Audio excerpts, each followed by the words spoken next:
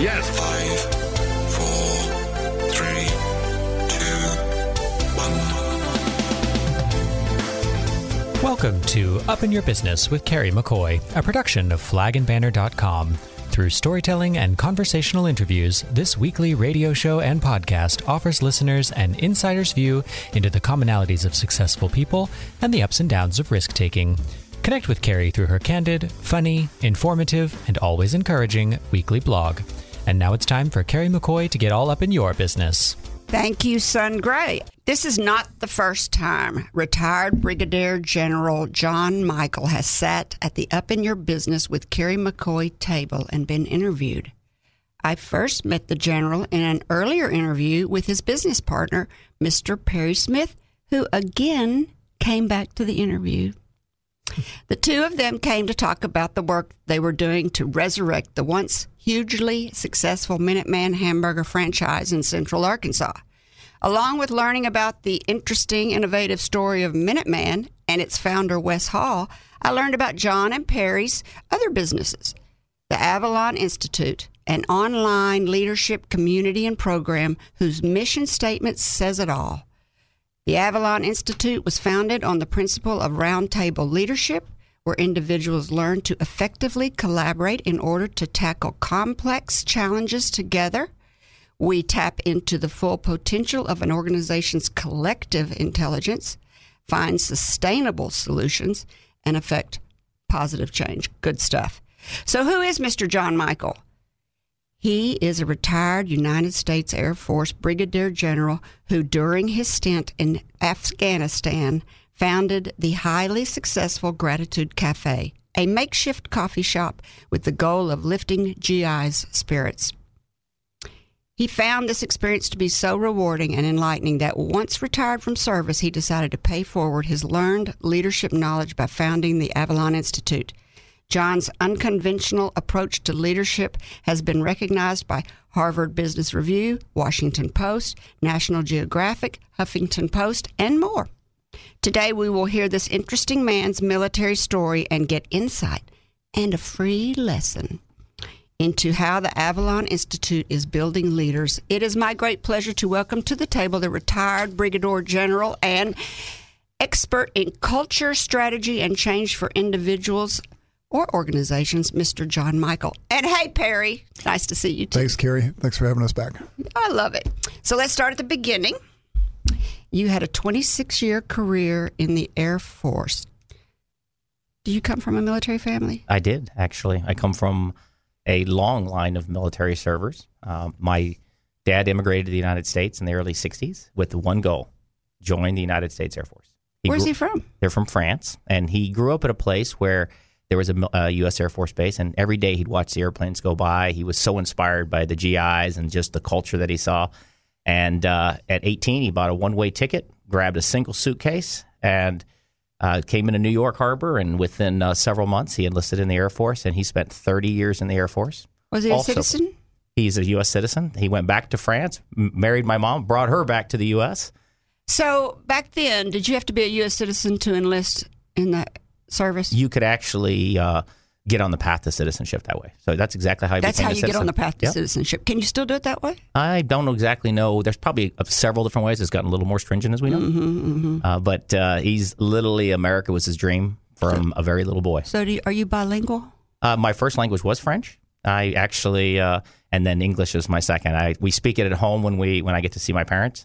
And my summer jobs would actually be working in France at my grandparents' restaurant. So I've had a love of hospitality for a long time, all because I love humans and food and ways to be able to connect people has always been my passion. You cook French?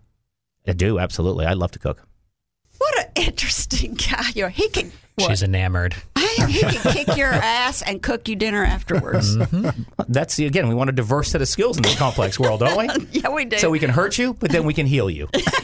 With food. All right. What happened to you first? Was there a turning point in your life that made you decide military life was for you, or you just always knew because your parents did? And you're like, he just always talked about it all your life. You're just going to grow up and join the Air Force. So that's a great question. I'd like to say you can refer to me as the accidental general, and here's why I say that. The accidental what? General, and here's why. I joined ROTC just because I'd grown up around the military, but I was going to school in Texas, and I thought I was going to be a lawyer. But realistically, I saw, well, I can try this ROTC thing, meet a couple people, make a couple extra bucks.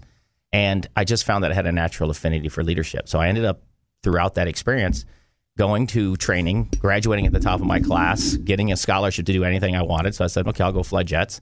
And then all of a sudden, I was on this Air Force adventure. And I thought, okay, I'll do it for 4 years. Then it was 10 years. And then it was 15 years.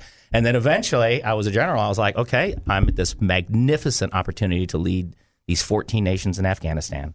Leading people doing something extraordinarily hard is an extraordinary gift. And then after that, I realized, okay, now I really need to go do some of the other things on my to-do list. And that's when I decided to transition into the business world. So where'd you do boot camp? Texas? I did boot camp in Texas. Okay. Were you a Air Force brat? Did you live all over the place? We did. We lived overseas largely. My dad was an Air Force, so he served there. We grew up primarily in Europe at the time. This is when, think about the 80s, right? Mm-hmm. 70s and 80s, you had the Cold War's raging. And so I grew up right in that. I'd spend days in East Berlin, the days of the wall. I did all that. I mean, things that you see in history books. Now, I had the great privilege of getting behind the wall when you still had the secret police, traveling all over Europe at a time when you still had border checkpoints. And so I watched this experience, and then I've watched the world now become borderless, right? So it's been fascinating. It is borderless. And I think that's wonderful, actually. I'm glad that we live in a borderless world in many regards. It creates challenges. But it was a really blessed upbringing because I came to appreciate different cultures, different people, and I got to watch the struggle in a different way. I mean, when folks behind the wall looked at the promise of freedom on the other side, you started to notice these things about people in this. And it's the same thing, right, that made this country great.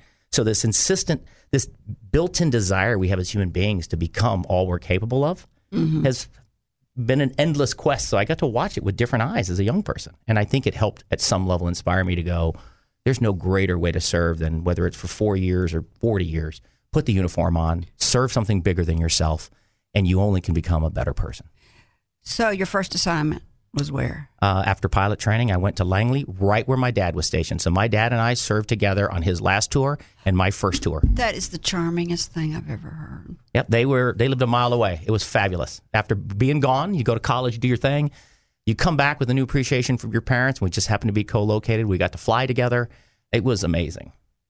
It was really a blessing to do that. So you're a jet pilot? Yep. I've got about just under 4,000 hours flying a bunch of different airplanes. And in Afghanistan, I got my first exposure to helicopters, which was a different adventure. You like them? I've came to appreciate helicopters for employment in really diverse environments. What I mean is that they work really well for a lot of the militaries of the world. They create a lot of flexibility. They can help people as much as they can, harm people if that's what you need to do. Are they more dangerous than a jet? Which one's more dangerous? No, they're just different. So really a jet, your controls are somewhat limited, right? In terms of it's largely driven by go this way, push forward to go, faster and push back to go slower, and then you're controlling the airplane. You're actually adding a dimension in a lateral dimension. So you're using your feet and your hands, and it's really more when you're flying a helicopter, using all the various things because you're moving in so many different axes. So it's more complex in many regards, I find. It's like a video game. It is actually. Yeah, today's kids, they're fabulous at this because they're so used to now tasking. And I watch young people moving 7 controllers on each hand, and they're hitting all the right buttons. And that's kind of what's happened now. But I grew up, I was fortunate. I got to do a little more what we call stick and rudder flying, where, you have less stuff and more airplane, and you learn to be really good at your craft. And that was the key. It's learning to be really good at your craft. And it doesn't matter if you're flying airplanes. Do you own an airplane? No, I don't. You fly at all anymore? I really don't. And to be honest with you, I don't. What I miss is how quiet it is at 50,000 feet by yourself. And you look at the curvature of the earth when the sun's going down. So you get a chance to see. I go back to my experience growing up. I got to see people behind the wall yearning for something others took for granted. When you're flying above the horizon, you get to see the beauty of the earth in a much more expansive way. And I just think it opens up your horizons. Literally. So then your job was an airline pilot. A jet pilot. Yep. Did that. Then moved on to Delaware, then did some stuff, got pulled onto the staff, and then very quickly. How many countries have you lived in? I've lived as in just a couple of countries. Mm-hmm. I had 14 assignments by the time I went to Afghanistan. Was it what you expected? More or less. It was more than I expected. Were you prepared? I was absolutely prepared. How old were you when you went on your first assignment? 23 years old. Was it dangerous? No, I don't say that it was dangerous. I mean, I would tell you this. Danger is, to some degree, a matter of perspective. And the reason I say that is we have the best training programs in the world. We have the best we get people ready to do their job. This is why the military is consistently the most respected, because we consistently can do our job. It's because the taxpayer invests in us. I mean, by the time you're flying airplanes, they have on average $5 million invested in you. That's how much the training, and it takes 2 years. So you're really good at what you do. So what happens is, it's a matter of you get the mission done, and you want to get a catalyst and really feel a pump. You get moving on the mission, and you are completely focused. So if it is not comfortable or uncomfortable, you don't have to talk about this, but talk about the pain of war and what you saw. The pain of war really comes from the fact that it's the human cost of war. And what I mean by that is we're well prepared, we're extremely capable technologically, but the part you can never fully get ready for, right, is when you see the real impact. We can prep for it, you can watch it on TV, but to watch now another human being suffering or the loss of a person, it hits you in a different way, because ultimately the true cost of these politicians may fight over borders or whatever we're fighting over, whatever the war's over, ultimately, at the end of the day, it's bore out by human beings in all cases. And when you see it, you come to appreciate the fact that people are precious. Does it bother you? I had Jim Guy Tucker on here who went to war and was in Japan after it had been bombed, and the nuclear bomb, and he went all over Asia after Vietnam. And does it bother you? And it really bothers him. But when civilians cry war who don't really know about war and haven't seen war or its destruction and how it ruins a whole generation of people, when you see people like saying that on TV, like, let's go to war. Absolutely. And I take it back to, do you really understand the cost of war? So I get we go to war for different reasons, and we have national interests and other things. At the end of the day, unless you can really understand the implications of what you're asking people to do, and it comes down to the potential cost in human lives, really understanding, is it worth it? And have you really exhausted all the alternatives before you put American sons and daughters in harm's way? So when you hear folks who almost flipping like, well, we're gonna go to war over this. War, many people will tell you, should always be the last option. And that means I've exhausted and I've fulfilled my responsibility to find a different way to achieve that ends before I start to risk people's lives. And it's just, to me, basic human respect. A leader, leadership is about people, period. It's about creating the conditions for people to flourish and thrive and be their best selves, right? Which means you always have to take that into consideration. Going to war, no one should ever take lightly. And I think what you're referring to is sometimes people make it look like it's an easy decision. And when they do, they don't know what they're talking about. So I had General Wesley Clark on, and he went to West Point, and he loved being in the service because it leveled the playing ground between kids with high school educations and himself, who was a West Point graduate. And he got shot. And he said, these guys risked their lives to get me out of there. And he told his story when he got shot. Have you ever had anything like that happen where you're like, my brethren got me out of there? Oh, I mean, absolutely. So this goes to why you become, once you've been in it. And so let's take Afghanistan. Okay. I'll remember one morning I had because of my very visible role there and some things, I had a security detail attached to me, right? And we lived with the Afghans because the nature of my job was to lead NATO's efforts to teach them how to build an air force. Now, building an air force in a non-war zone is hard enough. Imagine doing it in Afghanistan in an active place, and you're doing it with an average 8th grade education as your population group. So one morning, I get a knock on the door about 4:05 a.m., and it's my security detail, my personal bodyguard. And he says, look, we got to get out right now because we came under attack. And we had some guys who had gotten in the towers. They'd attacked the camp. We had RPGs, which are rocket-propelled grenades, going all around us. I mean, literally, we're hunkered down. You hear the bullets. But the thing about it is not that you're fearful. You're just really in tune with what's happening. But here's to answer your question.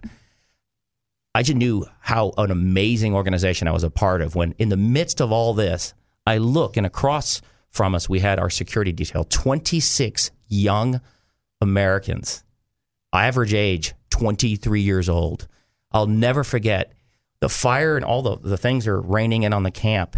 And these kids come out, they have their helmets on, their boots, they still have the stuff they slept in. They ran to the fire because they knew their job was to defend and take care of every single person in that camp.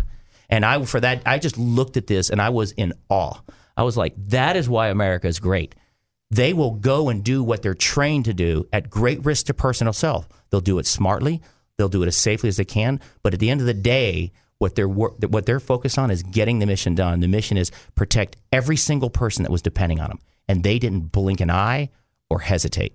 And about 3 hours later, it was all dead bad guys and no one injured on our side. Yay! So there you go. There's your superhero movie for the night. I was holding my breath for that one. So it's like the Alamo, reversed. Yeah, I was about to say, no, it's not. That's inspiring to me. That's what it's about. And every time, so when you experience that, all you want to do is create the conditions for them to continue to grow and be better, because and I think that's what General Clark was talking about. The military gives you a sense of dependence and trust on other people to where you don't think about it. It's very hard to replicate that in other places. And part of it is because we train that way. We have to do it, but you consistently watch it exemplified. And on that day, to me, it crystallized like, what an incredible gift we have in these courageous people who raised their hand voluntarily from all walks of life to put that uniform on. No one was forced. For those interested in enlisting, talk about how you would go about getting started today. Absolutely. So how would you do it? I think so go online, but the real thing is go talk to a recruiter, talk to a human, understand, and don't just talk to one. You may watch a movie and you're inspired by a particular service. I would tell folks today, talk to a recruiter from all the services. You might be surprised at what you learn. And it's an exciting time in America. We finally got our act back together and are going back to space. So the launch of Space Force gets us back now to think about new horizons. You've got amazing things going on in the Air Forces, the Marine, the Navy. If people understood the kind of mission diversity, anything you want to do, anything is available to you in the military. I think people think that if they join the military, they're just going to end on the front line. They're going to end up on the front line. Maybe 50 years ago or 30 years ago. But now, think about the way wars changed. We don't really fight standoff wars anymore, right? Mm-hmm. The way we do it. A lot of it's technology. A lot of it is intelligence. A lot of it is data. So it's a completely different world. It's about being smart. It's about being in tune. It's about learning to collaborate. It's all about being part of a team. The reason I would encourage folks, if you're confused about what to do and you're a young person, talk to all the service recruiters. Then go do it for 4 years. Why? The education benefits, but more importantly, you will grow as a person. You will grow as a leader. You will develop emotional intelligence on how to be part of a team. And your value to the workplace. You could leave there and be 22 years old with 4 years of world experience behind you, and you'll become a franchise player because you are learning skills that where else are you going to get them? I talked to a business person one time, and I asked him, he helps fund businesses, and I said, what is the best business if somebody wanted to start a new business? And it's funny you should use that word franchise. And he said buying a franchise that is all structured and ready to go. So if you come from a structured environment, you come out, you're like, I get it. I know how to follow rules. I know how to fill out reports. I know how to. You would probably be a successful franchise owner. Yeah, and that's the discipline that comes from it, right? So we live in a checklist world. The one thing about flying airplanes or really doing anything, fixing airplanes or doing any mission is you have a list. You're accountable. So the first thing is you're accountable. You're trained. You're exceptionally trained. So you're used to know there's a time for structure and process. And then there's a time to be a good wingman or a good teammate. And you've got to learn both the hard and the soft elements of leadership. Just in fitting in, even if it's just leading yourself, just succeed in leading yourself. Not so much you don't have to have a bunch of people. And parents can't teach that. No. Parents cannot. I don't care how great a parent you are. It's hard to teach everything you just mentioned. This is a great place to take a break. When we come back, we'll continue our conversation with retired Air Force Brigadier General John Michael. Still to come, how the idea of a gratitude cafe in Kabul, Afghanistan came about. What the general learned from the experience, I think we've all heard that already.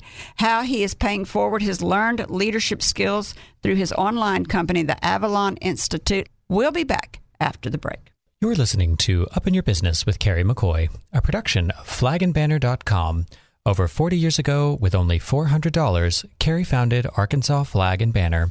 During the last 4 decades, the business has grown and changed, along with Carrie's experience and leadership knowledge. In 1995, she embraced the internet and rebranded her company as simply flagandbanner.com. In 2004, she became an early blogger. Since then, she has founded the nonprofit Friends of Dreamland Ballroom, began publishing her magazine, Brave, and in 2016, branched out into this very radio show, YouTube channel, and podcast.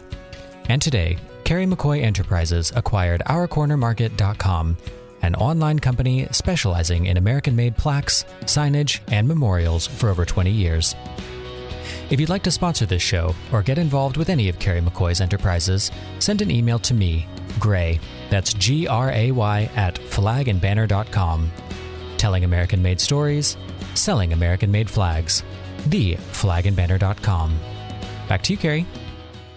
I'm speaking today with retired Air Force Brigadier General John Michael and his partner, Perry Smith, from Minuteman, with the franchise that they're bringing back. But we're really here to talk with the General about what he and Perry have co-founded of the Avalon Institute, an unconventional online leadership program. I call it unconventional.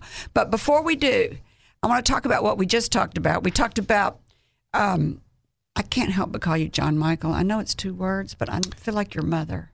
Is it Michael or Michelle? Michelle is the I get both of them. But Okay. Michelle is the I was best. told that He's recently. French. That right. Exactly. Well, now it makes perfect sense. Yeah. See, but- you needed the first part about, French was my first language. right.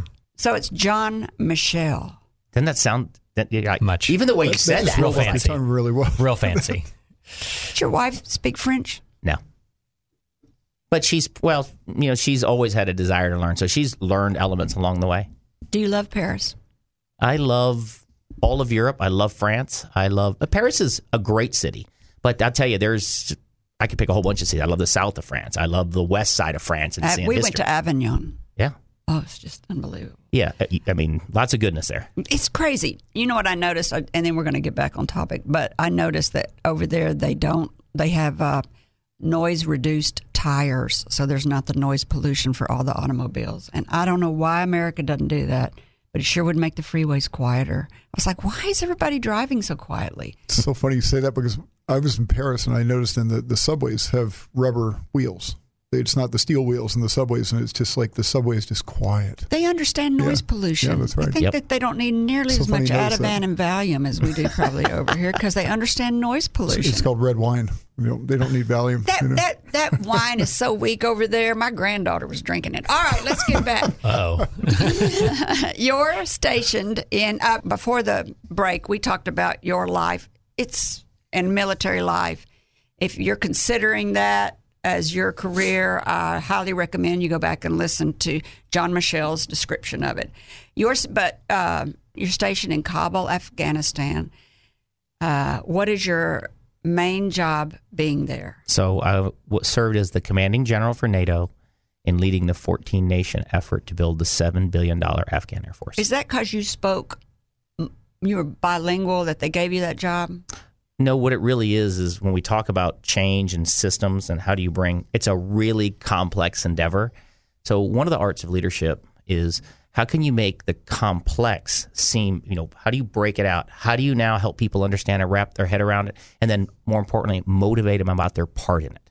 So you almost have to deconstruct the puzzle, find people's pieces, help them put it back together, right? Called collaboration. And we just so it was a massive system project. So is that how the Gratitude Cafe came about? Tell our listeners what the Gratitude Cafe is and how it played a role over there and how you came up with the idea. I think thank you for asking that question because I'm quite fond of Gratitude Cafe because, at the heart of all these things, these complex changes and building whatever you're doing, are people again. And so what made this particular assignment particularly challenging, other than I'm in a war zone, we're lagging on how fast we had to build the Air Force. We had a lot of pressures to succeed. So we were coming in to build a different way forward. But we had 14 nations, right? So this is a NATO effort that I'm leading. 14 different cultures. Not all people created equal.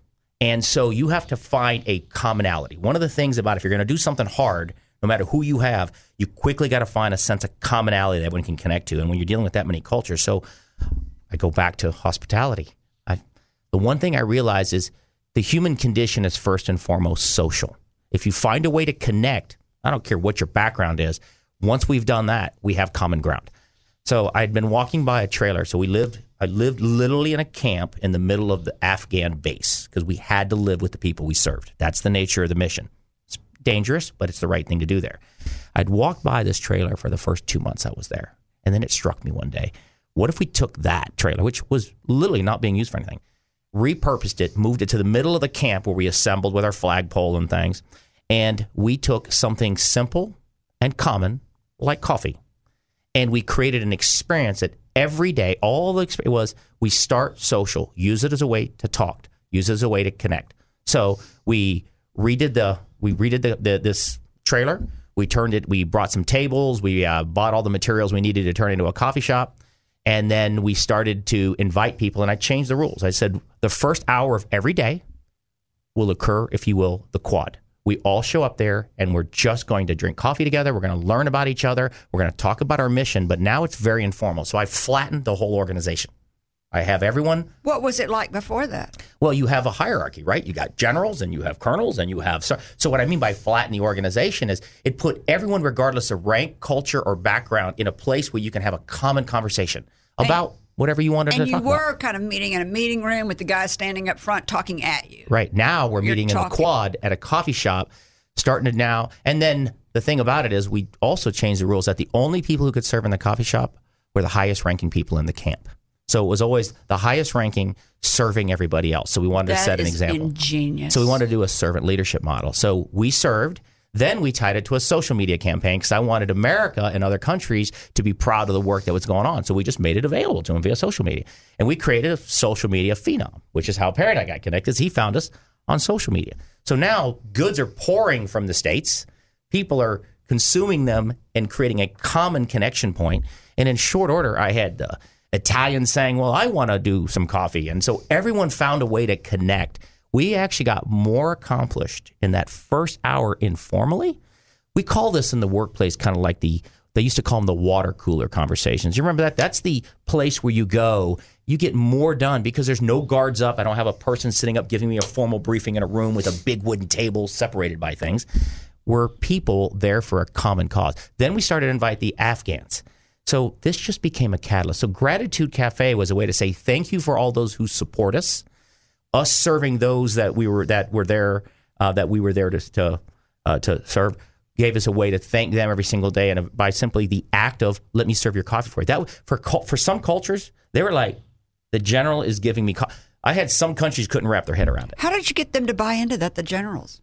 Well, the fact is, they actually enjoyed the opportunity because it really, by upending, if you will, the organizational chart, it made people much more human. It very quickly, they dropped all the inherent barriers. When you're in the military, you got a hierarchy, and you need it.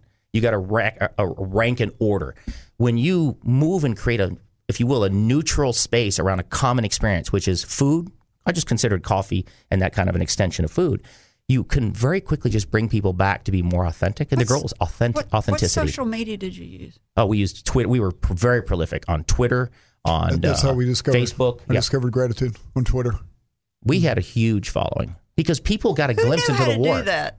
Oh, myself and Matt Fred, we had some really good teammates there, and we were quite prolific. And matter of fact, at the time, when I left the military, I was the #1 social media guy in the United States Air Force. As far as I had 700,000 followers, I was like pretty. I had a live radio show. Hey, I mean, we had all kinds of stuff going on. You need a job? I've got a job for you. Matt Fritz, the guy who set him up, is also a partner at Minuteman. So he's a master at all this. Yeah, he's a master at it. So we just use social media to magnify the story about humans serving humans. Is what I see, this does not sound like what I see on TV at all. Oh, you don't see these stories on TV. But I think I told you last time, Gratitude Cafe is still thriving today. Why? It's simple. It creates authenticity. It creates a way to create conversations that are real. But they don't speak the same language. You don't have to. You can, all of them have some level of broken English just to be able to serve. But what you can, you know what we all respond to? What? Sitting down, having a drink with somebody, a cup of coffee in a place where normally it's dangerous. Before you get to your we all have a common mission. And now I can look at you and I can connect to you in a different way as a person. I don't have to understand everything you're saying, but you're real to me. Isn't that what it's about? It's just making ourselves available to other people and realizing that. And by upending it and having myself, the command chief, the colonels serve everyone else, we really sent the message that we are here. What did I tell you leadership is? Create the conditions for other people to be and do their best. That's all leadership is. That's exactly right. Create conditions for other people to shine. That's exactly what. So as soon as you feel good about yourself, you're going to do better. So if you know your leader has your best interest at heart, this is a very big concept now in the world of leadership for the last several years called psychological safety, right? Mm-hmm. And psychological safety is this idea that it's safe to take risks. I can trust the people around me and my leader. And if you have that, you can do amazing things. If you don't have it, what happens? Organizations are dysfunctional. People are in their camps. They all have agendas. So it's really that simple. So you have to model it. You can't use words. You got to show people, I have your best interest at heart. So there was a time we all wore safety pins on our shirts. Remember that? Mm-hmm. Does that speak about that? Is that something that you would do in an organization to make people feel safe? You could say, everybody put on a safety pin. It's a safe place. I love that. I still have shirts with safety pins on them. However folks want to communicate it, I think the key thing as a leader is make yourself available to them in a very authentic way. How long was it after the Gratitude Cafe that you retired from the Air Force? I retired right out of I left Kabul and petitioned to retire as soon as I got back to the States. How come? I wanted to get into the business world and do something different. And 14 moves, it was probably time to give my family some stability. Have you been married to the same lady the whole time? I have 27 plus years. Glorious years. Glorious with a capital G. You have been written about as an accomplished, unconventional leader and proven status quo buster. I would say, why is that? But do you really need to ask that question? I think I already know. What was your first job after retirement, and how old were you now? So I retired on my 50th birthday, and I went to be to the largest privately held transportation company in America in Dallas, Texas, where I served as a chief strategy and innovation officer. So I was fortunate to go right to the C-suite out of the military. How'd you get that job? I was recruited in by some executive recruiters. That's been following you on Twitter. You said, hey, I'm folks retired. That we had connected. Actually, they found, because I wrote for Harvard Business Review. I had a radio show. So we had been pretty active. You had a radio show? With David Webb out of New York City, out of Sirius Radio, on Sirius Radio. What'd y'all talk about? Leadership. It's called General. You can go to generalleadership.com. We've had a prolific blog for, matter of fact, we're in the top 25 leadership blogs in the world with General Leadership. So I went on Avalon. I went on the Avalon Institute, and you had a blog on there, but you haven't posted on the blog since 2018. Yes. Because is that the same blog that you're talking about? No, this is generalleadership.com.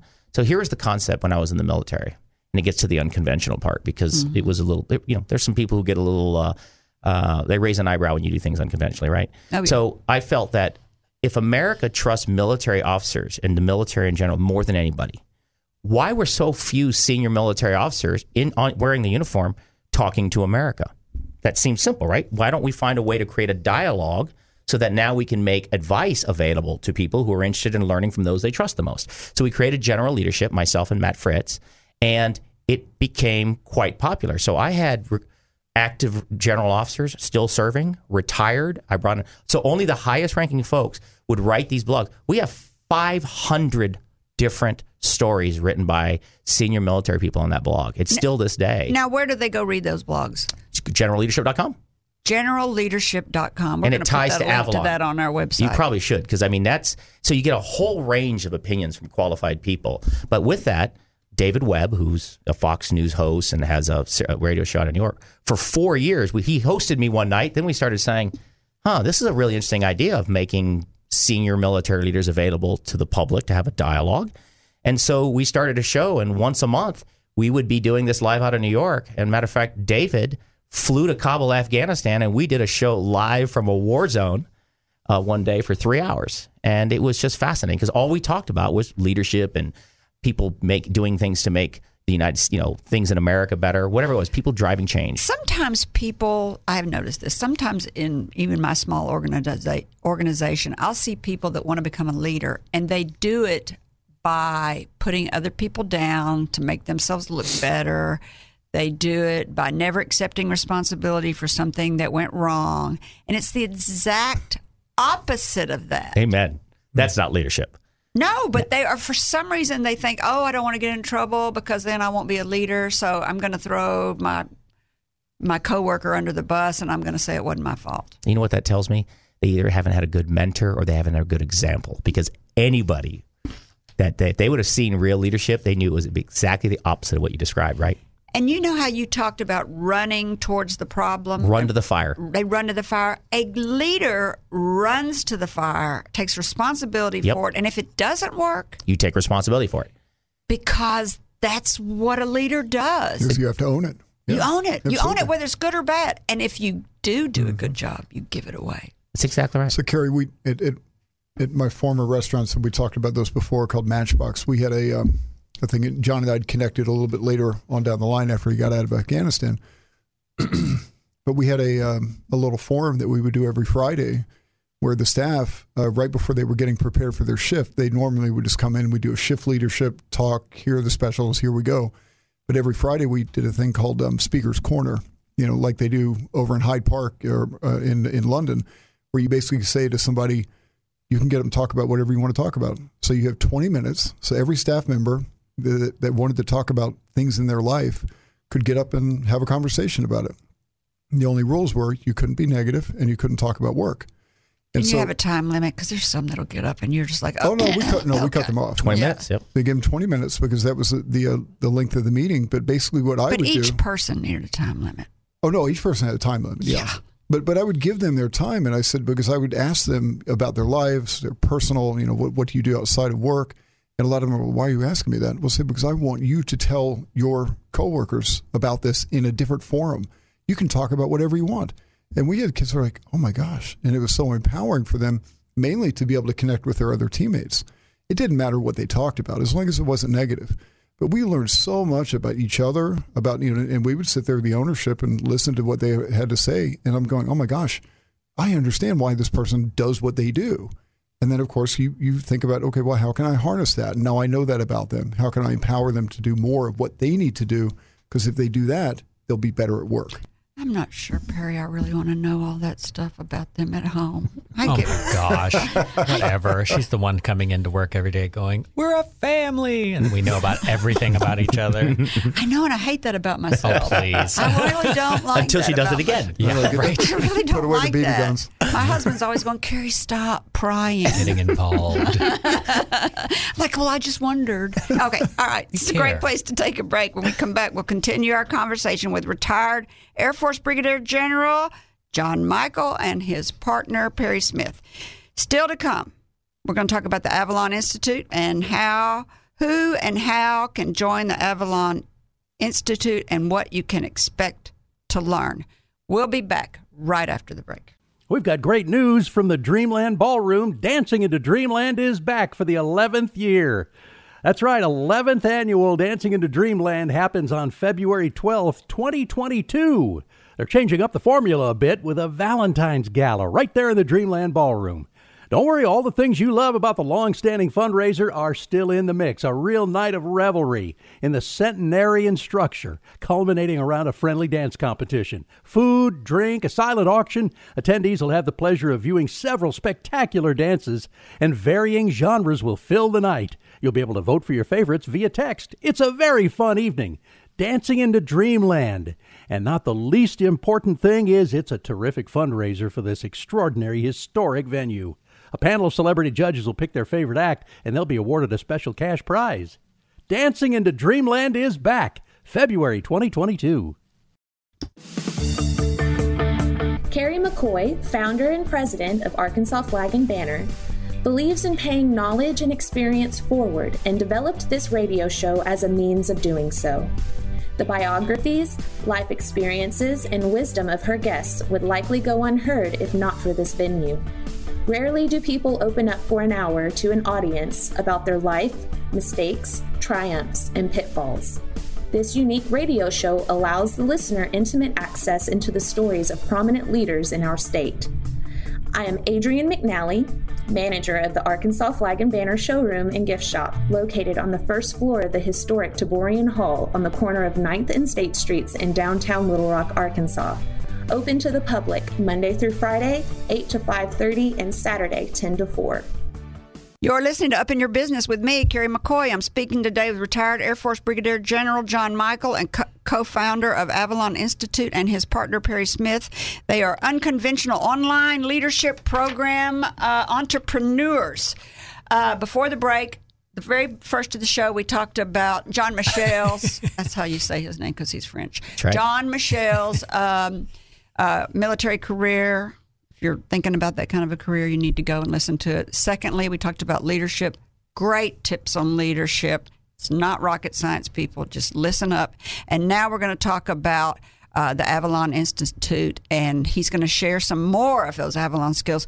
What were the events leading up to founding the Avalon Institute? I think I kind of noticed that, except for you came right out of the service, you said in the last break, and went to work for not a trucking company, but what'd you call that? Yeah, it's a transportation company. Transportation company. Mm-hmm. So, are you still there? Have you left? Nope, I left there after about not quite 2 years because so bottom line there, we had the opportunity to learn a lot about. They're the biggest providers of paratransit services. So people with disabilities who have special needs, they provide most of the transportation in America. And I became really inspired with that mission. So after almost 2 years, I left. We bought a small technology company because I felt that we could do a better job of serving them with a more technological orientation and some other things. So and then Perry was in that adventure with me. So in the process, when I was at MV, that company, we started realizing that we can systematize and expand our conversation if we just encapsulate it in this thing that we called Avalon. And Avalon was really just a way to begin to provide skills and access to our ideas.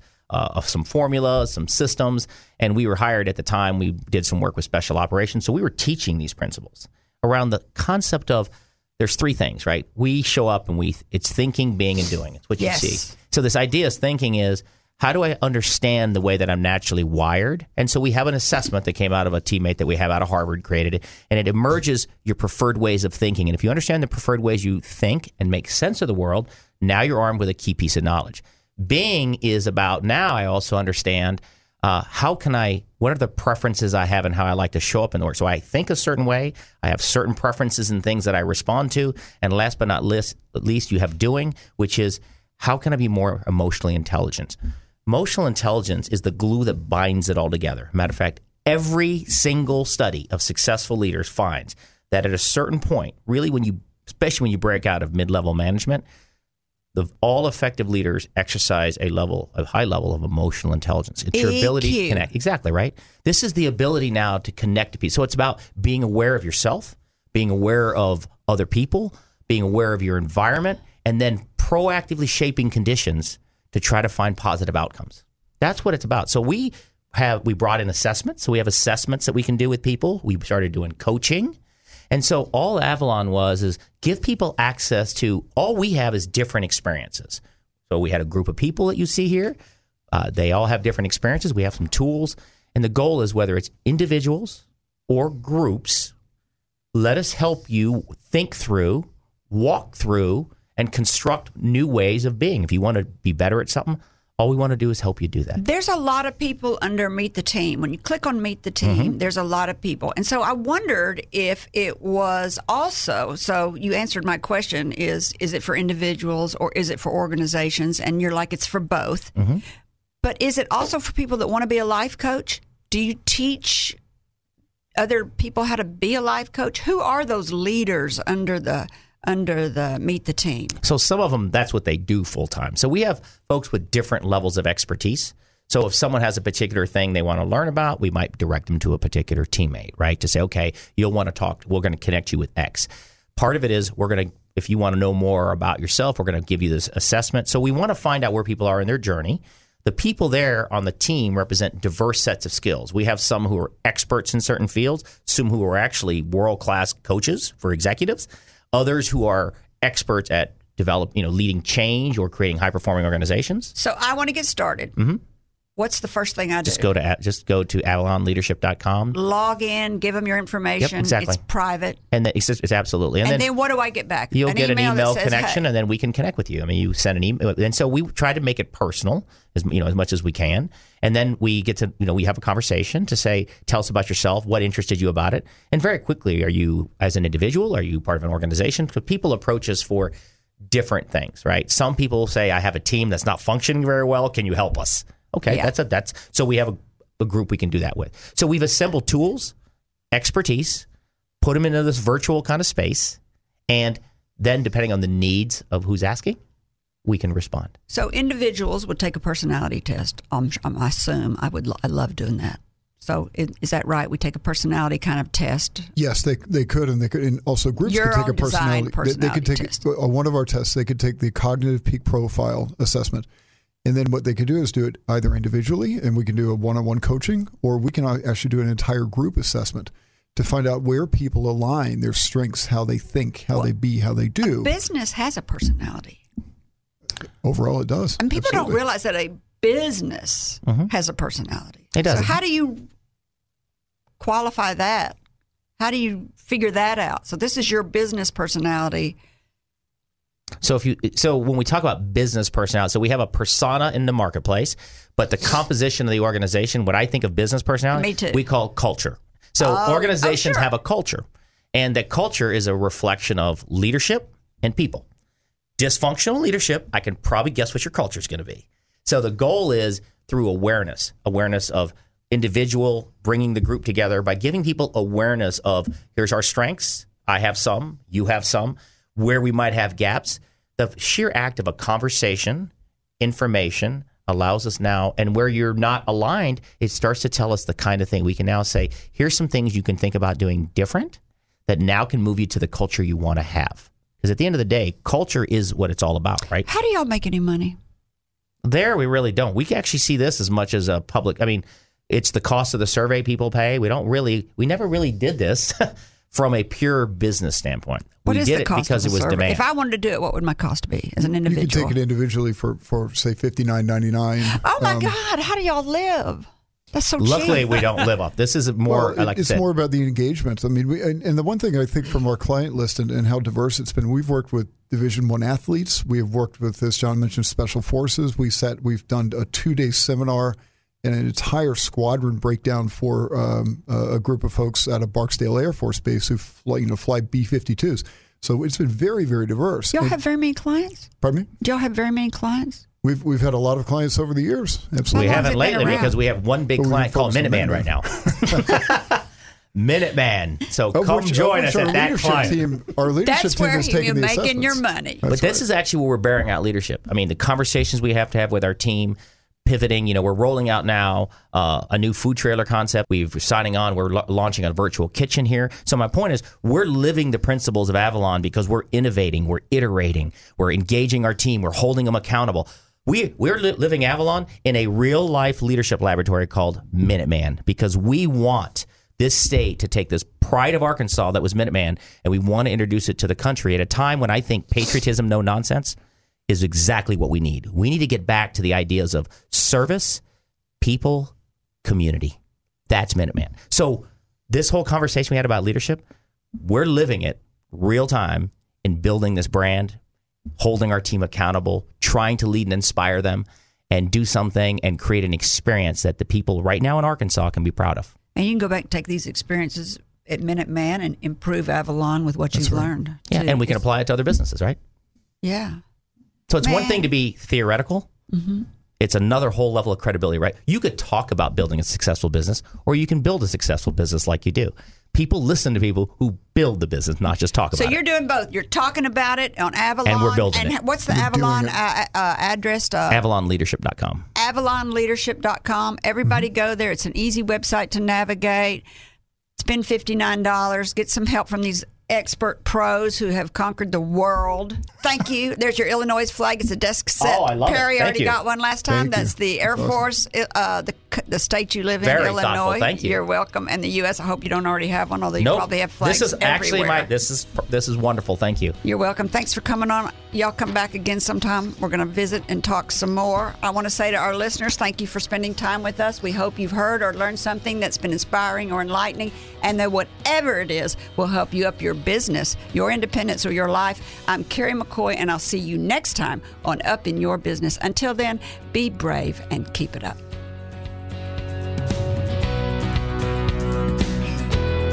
You've been listening to Up in Your Business with Carrie McCoy. For links to resources you heard discussed on today's show, go to flagandbanner.com, select radio, and choose today's guest. If you'd like to sponsor this show or any show, contact me, Gray, at flagandbanner.com.